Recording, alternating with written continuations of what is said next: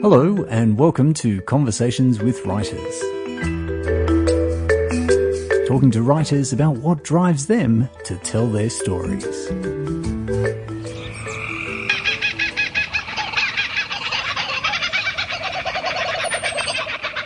At a time when people seem obsessed with Instagramming their best life possible, author Gabrielle Tozer wants her teenage audience to know it's still okay to be a bit of a dork.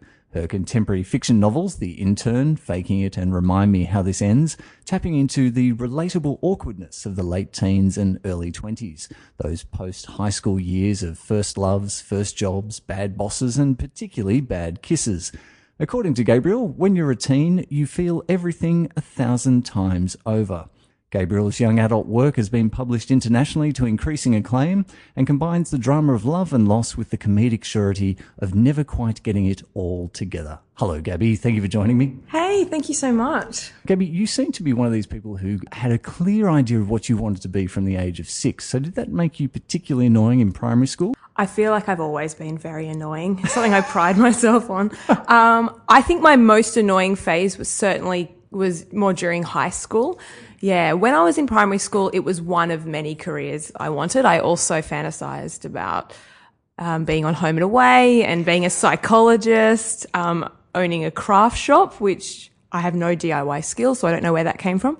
But during high school, it was very much cemented as journalism. That sounds amazing. And also, I also wanted to be an author as well. But to be fair and very frank, I didn't quite understand what journalism was. Like, I very much was obsessed with Ann Sanders, that newsreader from on broadcast TV, which was influenced by my mum, who was also obsessed with Ann Sanders, to the point where I would go and try on power jackets. So I wouldn't say my intentions were coming from the right place at the start. But yeah, I was pretty open about it. So from about year 10, when you start doing work experience, I was probably pretty obnoxious about the fact that I knew what I wanted to do, even though I didn't quite understand it, but I was charging ahead either way. So what was it though that drove you towards wanting to be a journalist? It couldn't have just been she looked great on camera. No, and had definitely that wonderful radio voice. It definitely wasn't. It was very much a case of I have loved reading from a really young age. My parents are both former teachers and we have just had books filling our home forever.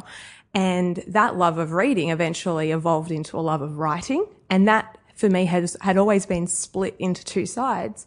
Your classic, I used to write short stories as a child, that kind of thing. That never really stopped. And as I kind of got older, I became more and more nosy, which I realized you can then start getting paid to do that as an adult, as a journalist. So I've always kind of juggled those two interests. So I would say very much my love of reading, which was coupled with my love of writing. And I realized there was actually a way to get paid for that in the real world. And so once I had that moment, I can't even remember who taught me that lesson. But I started doing work experience. And so then it just snowballed. So I was lucky in that sense of it all kind of came together, but it's certainly it's just like a big map of all these crazy things that led to that point. Earlier this year, you wrote for TV Week magazine, and in an online piece or commentary, you were talking about the TV show 13 Reasons Why, which is based on the book, the young adult novel. And you said, when you write for teens, you have a responsibility to tell a compelling story and do no harm. I was wondering if you could expand on that, perhaps. I think for me, the wonderful thing with writing YA is, for one, there is no topic that is untouchable. Just to put that out there first. There's no taboo. It's about how you cover the topic. So YA in Australia and overseas covers the heaviest topics you can ever imagine. Everything from grief, suicide, assault, all sorts of things, in addition to all the wonderful things that I also enjoy writing about, your exciting first jobs, first kisses, that type of thing.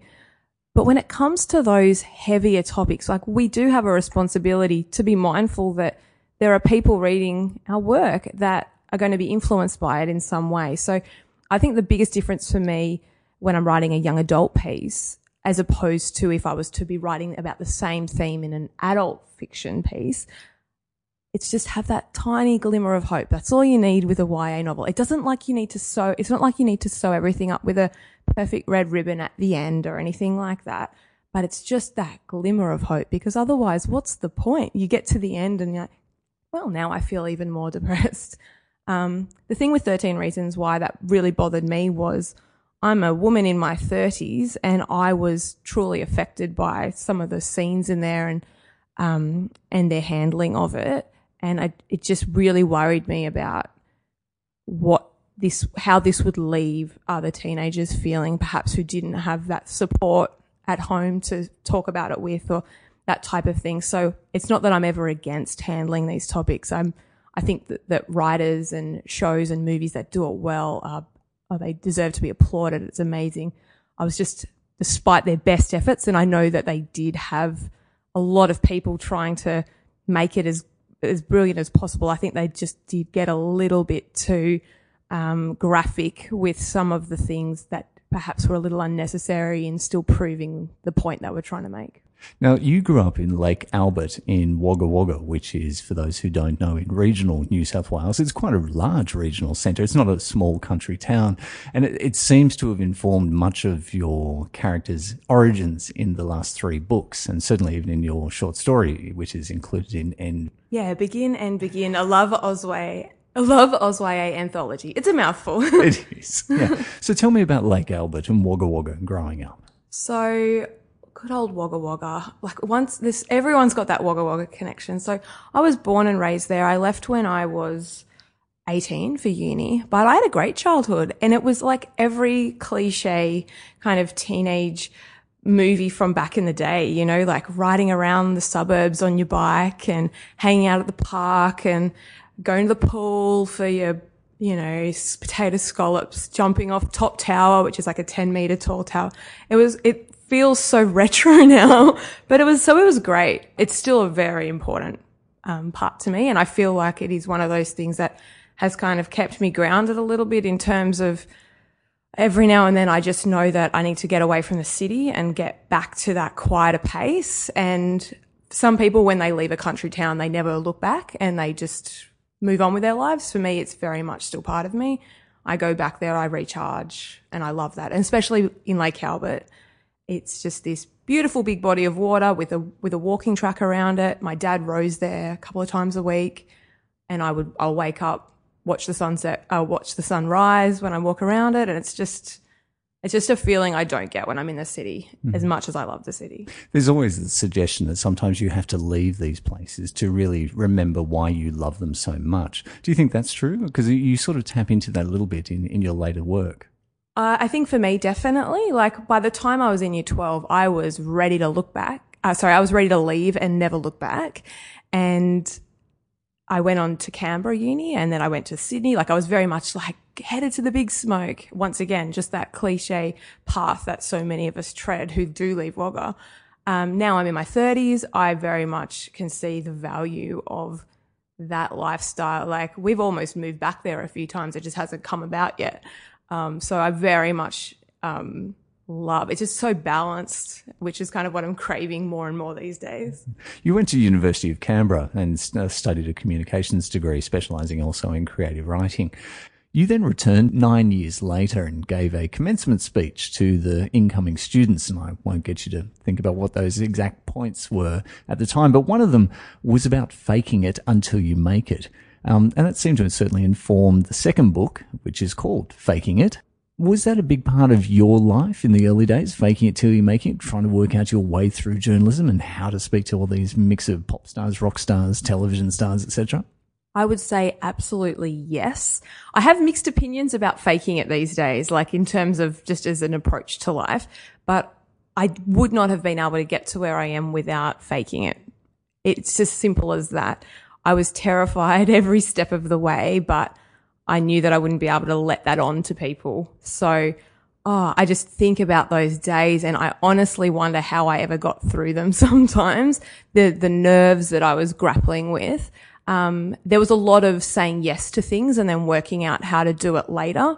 And I mean, with all sorts of things. So with my first job that I got in Sydney, they were like, do you know how to use the program Adobe InDesign? I'm like, absolutely. And then I got off the phone. I was like, oh my God, I've never used this program in my life. So then it's calling up a friend's dad who's giving me a quick tutorial before I have to go up to do a sub-editing test using InDesign. And it's just kind of rolling with it, and like, you know, that leap and you hope the net will appear. There was a lot of that going on. As your career expanded, though, and you moved into the editorial role and things, so how much did Faking It move, though, towards a question of imposter syndrome, which often affects young people as they start their careers, when they start that career climb very rapidly, as you did? Did you ever have that moment where you had to stop and sort of go, look, I don't actually think I know what the hell I'm doing anymore? Absolutely.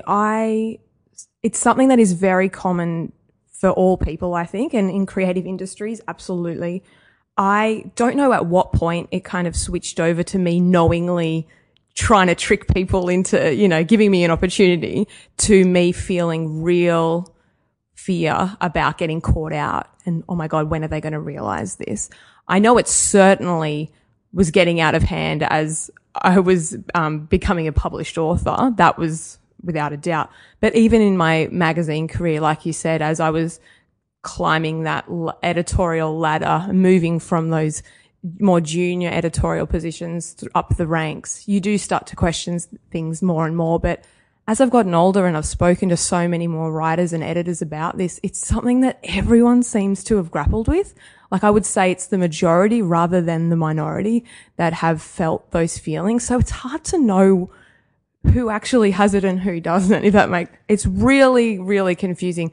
But it is something that led me to seeking professional help, like throughout my 20s. But I think that had a lot to do with burnout as well, not just, feeling like I might have been, undeserving of some of the positions I was getting. But it certainly accelerated, throughout my, book publishing career. Your book publishing career took off after having done a writing course in which you met someone who was working at a publishing house, and then you kept in touch with them, and it was only years later that they had sort of followed your career and looked at your online work.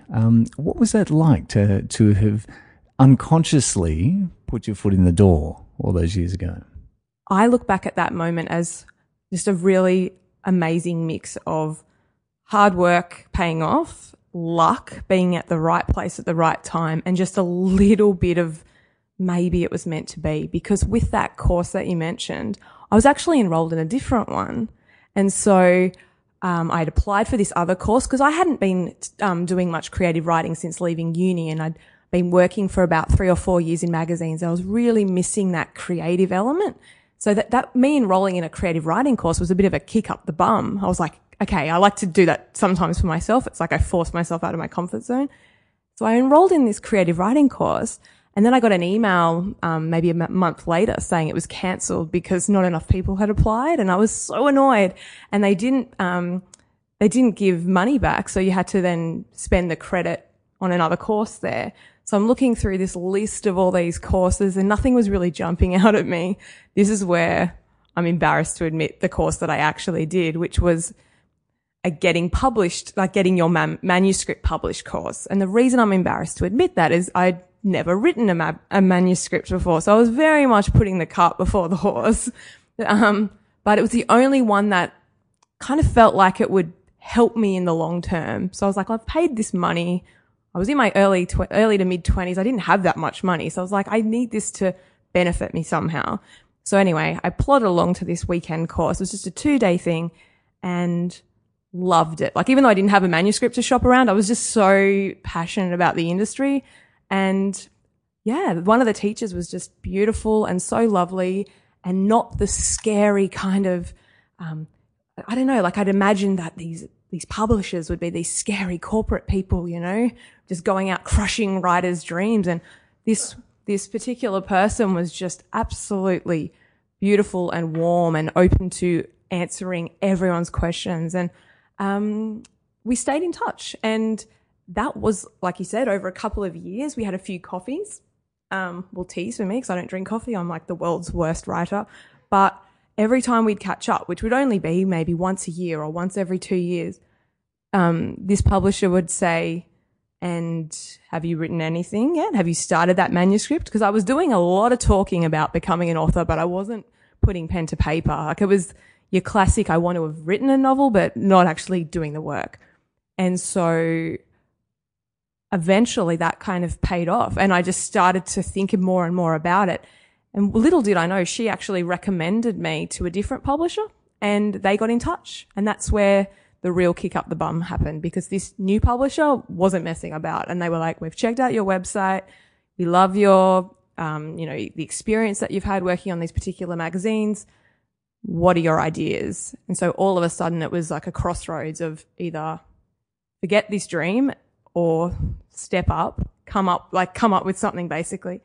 So there was still a bit of faking it going on here, because I was like, yep, no worries, I'll get them right to you. Hang up the phone.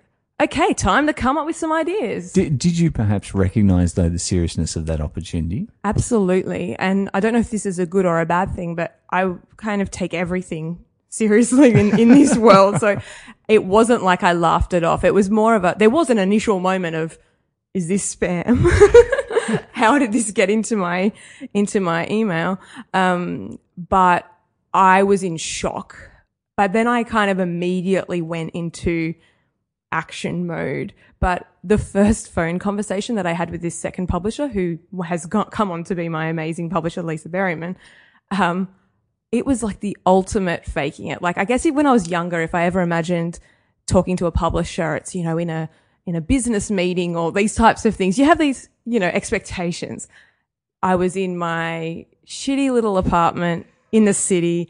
It was before work. I was in my bedroom with like posters on the wall, because I have no styling experience and didn't know how to do up the room. And I kind of faked my way through this conversation with her. And when I hung up, I remember just like collapsing with relief that I got through it on the phone. There was still no guarantees at that point. They were very much they had nothing to lose. They're like, let's just see if she's got anything to say. Well, for me, it felt like, at the time, it felt like if I didn't make this work, it would never work. I now know that's not true. There's so many avenues to becoming an author. At the time, it felt like make or break, but that was an intensity that I kind of had at high school, in my 20s. It's taken me a long time to unlearn those lessons, but I think it's that intensity that helped me to get that first book over the line. Are you particularly ambitious? I would say I have always been ambitious about things that I love. So to do with writing particularly. So I would say I'm very ambitious with writing. I would say in the last couple of years that has changed. Not that I'm not ambitious, but that I'm much more mindful about the effect that ambition may have on me and the people around me. In what way? So I would say that for me, in the past, and like me being ambitious about getting a book published or building up a portfolio of books at a younger age, I was too focused on comparing myself to other people, kind of getting it done quickly. Like, you hear all these stories, and because I'm a media girl, I was always reading about other people, rather than just getting on with my own work. You'd hear stories about people getting published when they were really young, or publishing 5 books by the time they're 30 or whatever it is. And you're almost brainwashed into thinking, well, that's how it's done. And so eventually, I realized that type of intensity may have helped me get a few books out, but it hadn't led me to being happy. I literally got the dream that I had when I was 6 years old, and I had an assignment that was write down your top 10 careers, and author was one of them. And I literally got that dream before I was 30. I was about 28, I think.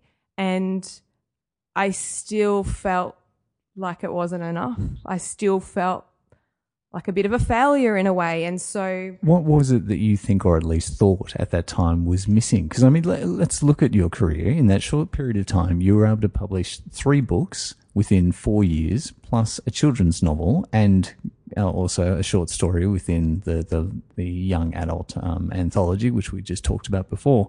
So that's a lot of work produced in a very short period of time, even though the first book took a couple of years to put together. But that's, people would kill for that opportunity and that publishing track record. So what was missing, did you think? And I agree completely, absolutely. And that's why I've spent so much time in the last few years reflecting on this, going, this is out of control. Why I should be leaping for joy here. And the thing I realized was missing was time to actually reflect on what I've achieved. So with The Intern and enjoy it and kind of recharge before you throw yourself into the next project. So with The Intern, I'd signed a 2-book deal. So it was like the moment while I was promoting The Intern, I was still then working on a new book so we could get the sequel out. And once that momentum had started for me, and that was over a number of years, because I first met with HarperCollins in 2011, and then it didn't come out till 2014, and then Faking It came out at the beginning of 2015. So I had this like 3 or 4 solid years of just always being on deadline, in addition to working a full-time job. So I had forgotten how to relax and have fun. And I'm someone who loves to have fun. I've got a lot of mates, love to go out, and I just suddenly didn't have as much time for it. And 4 years is a long time to start up a new bad habit.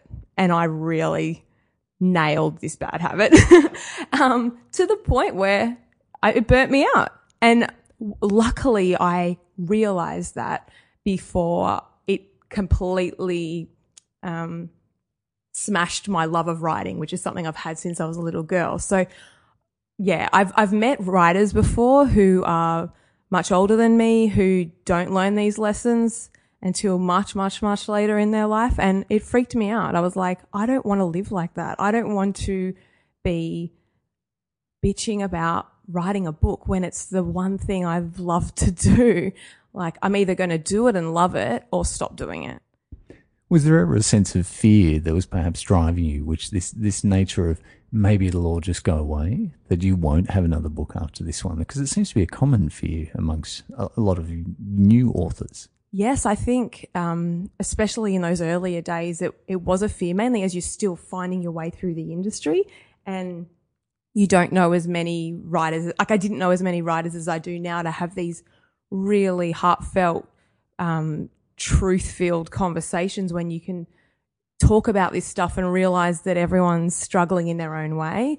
When The Intern came out, I think I was friends with about one other author who was in a very similar boat to me. We were both starting out. So it's the blind leading the blind. These days it's different. So that's what I was touching on before with this whole Faking It business. I now only touch on that if I really need it. Like, it's not my go-to anymore. I'm much more honest. I'm much more open in terms of transparency in the struggle. Is it more that you're hitting those things or those opportunities now with confidence as opposed to faking it? I would definitely say not with confidence. I'm still... Really? Yeah, I think in this industry it's something that it's a roller coaster. Basically, every day is different, and you might have the highest of high and then follow that with the lowest of low. You might have an amazing writing day where the words are flowing and you think, yes, this is why I do it. And then the next week you can't get a word out that you want to keep, basically. I just feel like it's so surprising that my confidence might build and then it gets knocked down again. But the one thing that is helpful to me these days is I remind myself, you've done this once, you can do it again, but it's not like you'll do it again and absolutely smash it like a perfectionist. You will do it again and struggle a little bit and struggle a lot, and you'll get it done though. And if that's what you really want to do, then that's what you want to do. And it's taking that time to stop and go, oh my God, I published a freaking book. Like, that's what I've been loving my author career this year in 2017 because I've had a few projects come out that last year I didn't have anything come out. And this was just amazing to just savor in that and be proud of that. And they were all very different projects. There was a young adult novel, a children's book, and a short story. And I just had time to be proud, which sounds really lame. And I think it was almost like I was embarrassed in the past to be proud of those things. And so now it's like, no, it's hard to do these things. I'm going to take a minute, And so I just like celebrate everything now. How much of you is in your books? Because certainly when you started off, the intern, which hit and was extremely successful for you, most people latched onto the fact that the character was trying to get into magazine publishing and newspaper writing, and much like yourself, and it seemed to dip into this world of fashion and lifestyle reporting, which you have done a bit of. But the later books seem actually to be far more personal. In that Remind Me How This Ends is about two young people, and they're stuck for a moment in a town very similar, I would suggest, to Wagga Wagga. And even your children's book, which is Peace and Quiet, which is fantastic, telling the story of two peas trying to live together in a very small pod. And I would suggest perhaps maybe this was written when you were just married.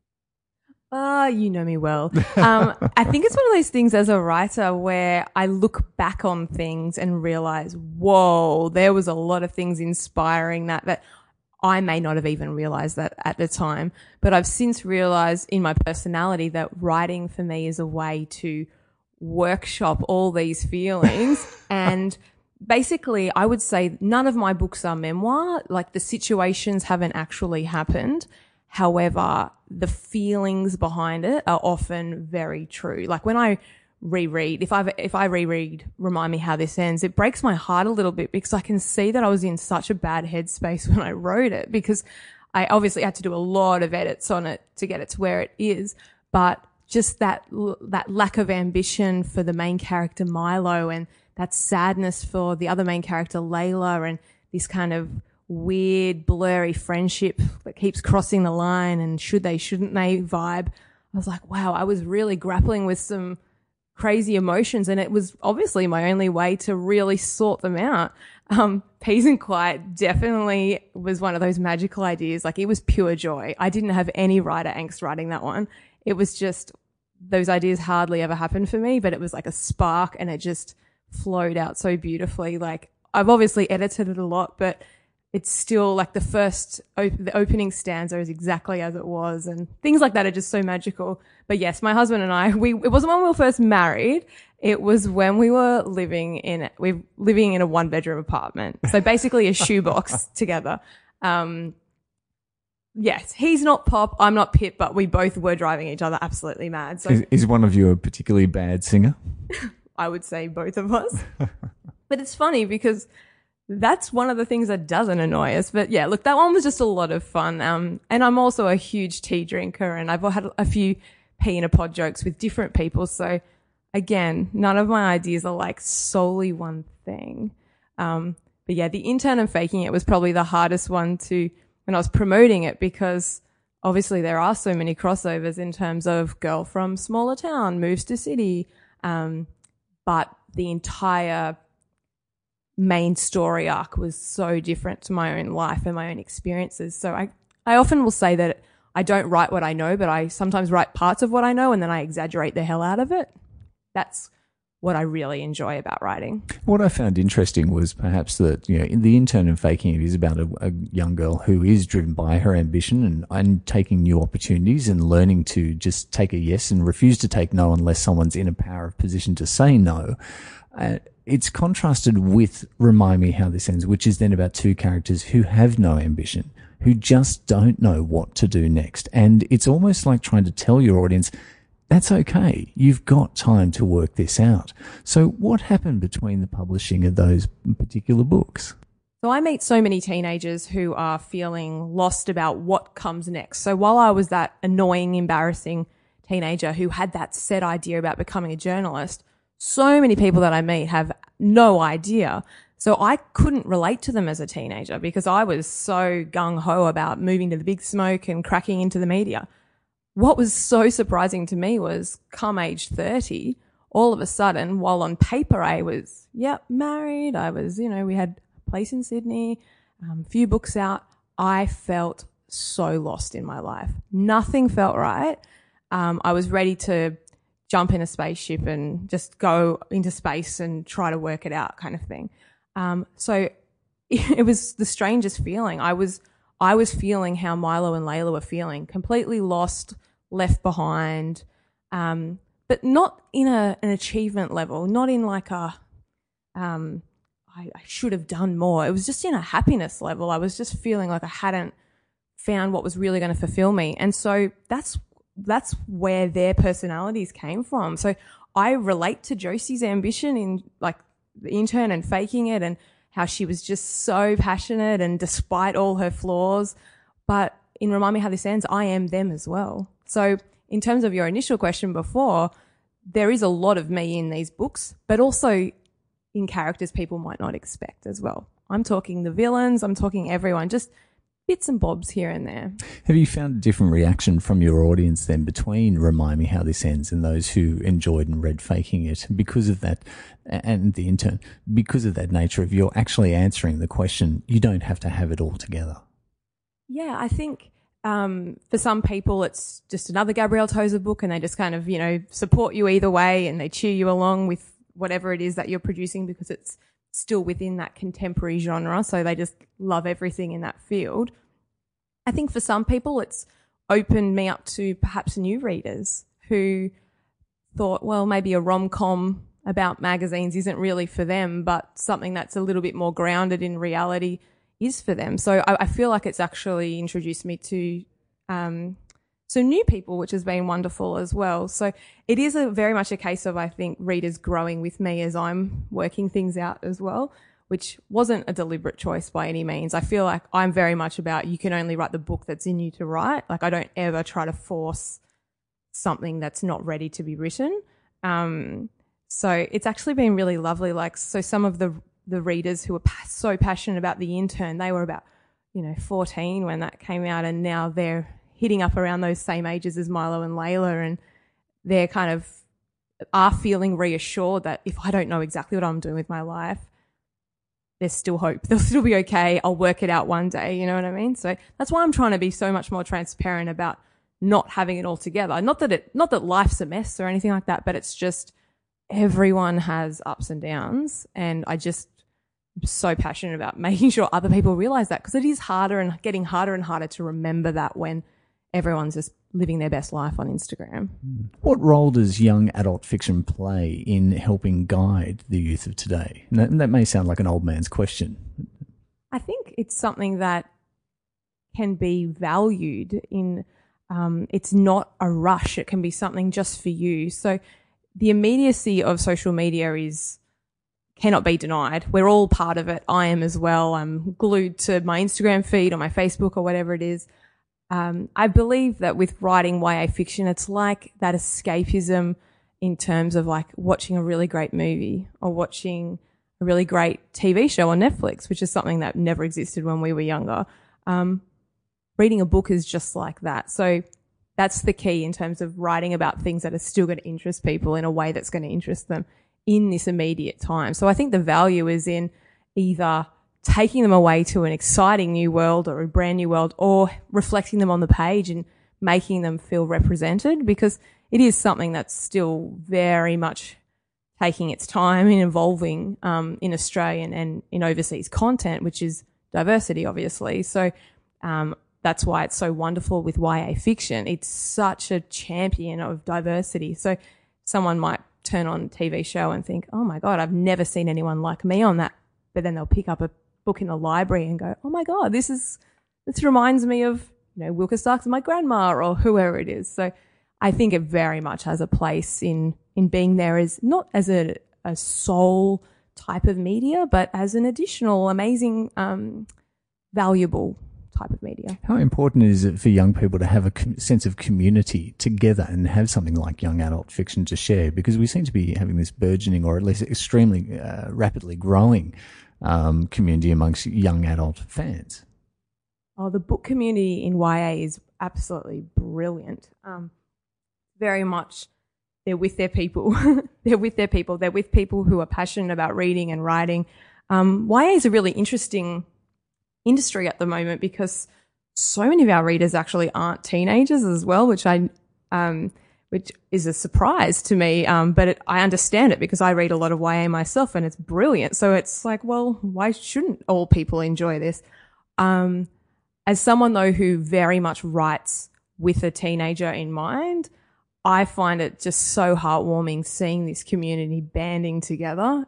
I've seen it grow over the years as well. Like when The Intern came out, it was a very small but passionate, tight-knit community. And even in those 5 years up until today, they're much bigger. They're just as passionate and they're so vocal. But it's very much they're vocal about the good stuff and the bad stuff. So it's but that's great. That's the whole point of this thing. It's like it's theirs to enjoy how they want to. So as the author, then you kind of step away and let them have it because that's who it's for. Have you ever been inspired or dared to risk just stepping into these worlds to sort of defend your work at any stage, or have you had to?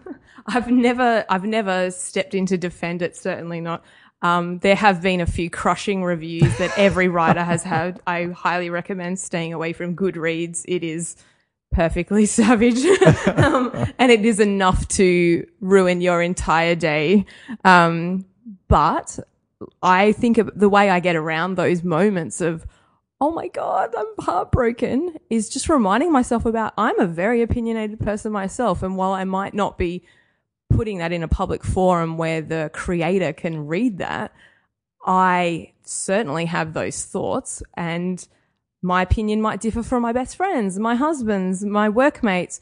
We're all so different. So I found it a lot harder to deal with in those early books, while now I would say that the shield has come up a little bit more, and I just take it for what it is, one person's opinion. And so the main critique I'm concerned with these days is before the book actually comes out, which is the point you can actually make changes.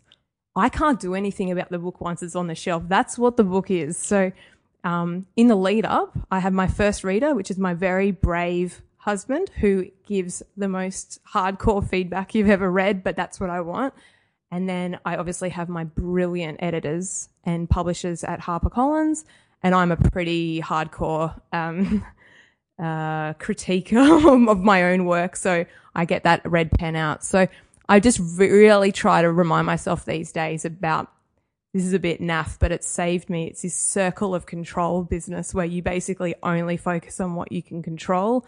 If you can't control it, take it off your list. It's not something that happens naturally for me. I have to actually remind myself to do that. And plus, I've seen what happens when authors go into battle for themselves. It's not your place. It's just, yeah, as long as they're not tagging you in on terrible reviews. Right. They're free to say whatever they like. Well, one thing I've seen is that authors also often take their revenge in the next book, in that they're very unforgiving and they remember names. I actually have never done that, but I do find that an intriguing possibility. I might have to start killing people off. No, just kidding. No, look, it's one of those lessons that you're not taught how to deal with as a newbie author. It's very much you are thrust into this world of this thing you've created is suddenly up for discussion, which sounds obvious now as someone who's been in the industry for a while, but all you can think about as you're writing that book is the exciting parts. And yes, you're nervous, but you never quite understand the gravity of what it feels like to people to talk about your work as though the author's someone who's just this faceless person on the other side of the computer screen. So massive learning curve. And it's something that does prevent some authors from continuing to write books. Like there's been points where it has certainly held me back in terms of making the most of time I've set aside to work on books. And so that's why I now don't let myself check it. Earlier this year, you spoke about your struggle with anxiety, and that had potentially been undiagnosed for most of your young career. I wanted to ask you, how much of that sense of anxiety, and both addressing it but also understanding it, maybe offers an insight to that ambition that you had during school to do well, to get to the right university, to get the right course, and then to get a job? Oh, it's so strange looking back on how I was at high school and in my early 20s. Like I wish I could go back in time and just tell myself that it'll all be okay. Like it's kind of heartbreaking when you think about how much pressure you used to put on yourself with things, and you're like, for what? Like, for what? I did a pretty good job of hiding it from other people though, in terms of because I still was very much like having a good time in other areas of life. It wasn't that obvious of what I was juggling. So it was a lot of hiding it away, I think. Very protective, and that was coming out in these bursts of perfectionism, which shows up in people in very different ways. Like for me, I'm not an overall perfectionist. Like my place is a mess. Like I can't drive. Like there's so many things I'm terrible at. So it's not like I'm A-type in every way. But when it was coming to school and grades and things like that, I was so much pressure, and it was certainly only internal, because my parents are the sweetest, loveliest people you'll ever meet, and they never were like trying to force me to do better than they were just so proud of me no matter what I did. So I truly don't know where it came from, but it certainly informed my behaviour. Even the day I remember getting my HSC at the time results, the pressure, I was just sitting there like barking at my family in this awful way as they're all crowded around, and I got a mark that got me into my course and things like that, but there's just so many moments ruined by this stress. So, it's not something that has gone away for me by any means, but it is something that I now know how to manage. And so if I feel it bubbling up, I go into action mode, this time in a positive way, rather than trying to hide it or get on top of it. And it's like now I'm like, no, I clearly need to step back and set some more boundaries and look after myself, maybe check in with my psychologist for a tune-up or whatever it is. So, yeah, it was a lesson that took me, I had to learn that lesson so many times. Like I'm clearly not a very fast learner. So I highly recommend, getting help with it if you need to, because like I was mentioning before about meeting older writers who had perhaps looked back on their career as, well, I'm still not happy. And I honestly, it was like looking in a mirror of what my future could be if I didn't deal with my shit. And so I got home from that course and I learned lots of amazing things, but that was one of those startling moments that the teacher wouldn't have even known that was happening. And I went, I have got to sort myself out, because what is the point of this whole business for me if I'm not happy and looking after myself? So it's all boring stuff. It's like there's nothing sexy about this. It's just, you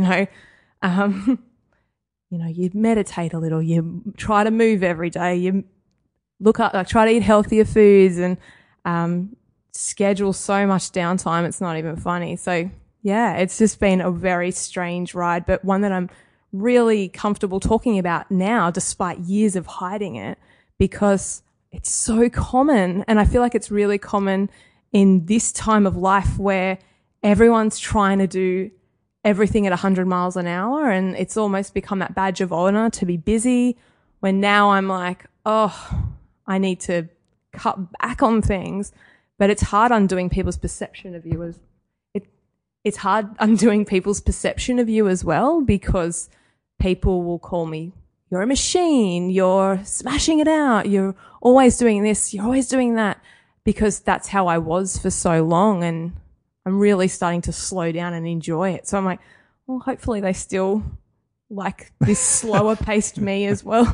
And I guess this goes some way towards what you said earlier, which is there's a responsibility when writing for young people. So part of your dialogue with young people these days is also to inform them that you're not perfect, and that these things can be managed and also maximized as well. Absolutely. And it is a message that I feel I need to be saying more than just once. Like, sometimes you can just announce something and then it sticks with people. But for some reason, I've been saying this for a good couple of years now, and it still hasn't seemed to have stuck with certain people in my life who still say things to me like, oh, you've got it all together, or, you absolutely like nail it with no problem. And I constantly pulling people up of like, hang on, no, you know the deal here. So this is the comparison game that I was talking about. It's dangerous. Everyone does it. You can't help but do it. And it is the one problem that I have with social media. As much as I enjoy it for a bit of a laugh here and there, and to talk with readers, it is dangerous in that people just see this snapshot of you and think, oh, well, that's her whole life. It's like, No. So I try to tell the other stuff as well, but unless you have some kind of, I don't know, live stream of like me falling apart on a writing deadline, I'm like, I don't really know how to sell this as the reality. But yeah, it's just something that I'm happy to share the good and the bad these days. Well, Gabrielle, you're far from being the tortured artist you were terrified of becoming, and it's been an absolute joy to talk to you today about your continuing success, and I really look forward to what you do next. So thank you so much for coming in today. Oh, thank you so much. Thanks for having me. Thanks, Gabby. And you can find Gabby's books online and in stores, and you can also follow Gabby on Twitter. You can also follow us at ConversationsWW and on Facebook. I'm not sure what Facebook does, but do something with it. This has been James Rickards. Thanks for listening.